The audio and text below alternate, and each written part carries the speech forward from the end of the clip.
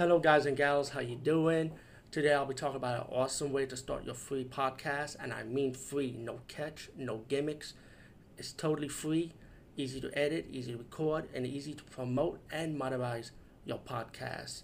It's called Anchor.fm, and I highly recommend you guys and gals check it out and start your own podcast and let your voice be heard. And also, don't forget to listen to Wild Dog Podcast and tell them that I sent you and that you hear it from me, so you get more people to join Anchor.fm.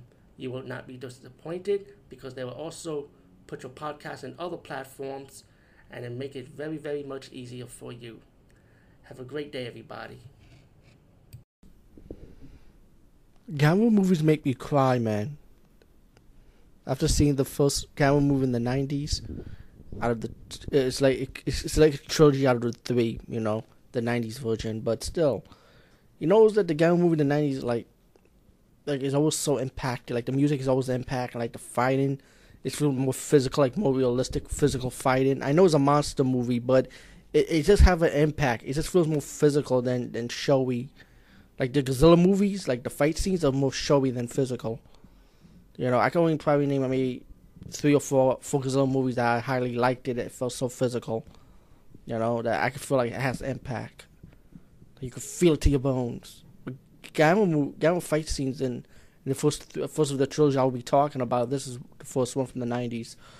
God of the Universe. Of course, if you want to call it Gamera vs. Gauss remake, then let it be, because that's the monster he's going to fight anyway. But I just thought the setup was good, though. It's like you got this you got like these two situations where there's one monster from the ocean, the monster from the mountains, like Gauss, and then the government, the scientists start figuring out like who are these two monsters, what are they about, what's their objective. But of course, the government, they presume both monsters are evil, and then later on in the movie,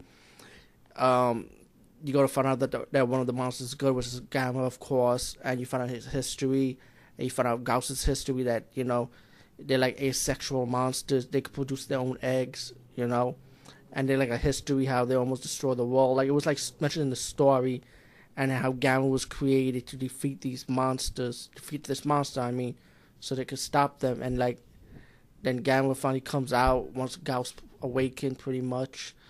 And you also find out a little bit more backstory on the Gauss monster, that they like cannibals, like they will eat their own kind, and when they eat their own kind, they start growing bigger and bigger, pretty much. The fight scenes in this movie was really good, though. Like, Gauss still have his signature moves, Gamera still got his signature moves. This Gamera in the 90s was like more. It felt like the same Gamera too, but it's just more darker, more like more realism to it, And the first 2 movies, once I finished reviewing this one, I can tell you they're good also, because I remember highly enjoying those 2 also. But yeah, and you also got that scene. Of course, you got the young scene, like you always like that youngster, that when you have someone believe in Gamera, and she has like this necklace of, like, if Gamera gets injured, she gets injured. So pretty much Gamera needs a strength to battle Gauss. And of course, you get the same outcome ending like every Gamera movie. But all in all, Gamera God of the Universe, this is the revival of the Gamera franchise in the 90s. Highly enjoyed it. The only disappointed part I have is that they only did 3 movies. I was surprised they never continued with 4, 5, or 6 from the 90s. But hey, besides, 3 is enough, I guess. Anyway, peace, guys, and see you later.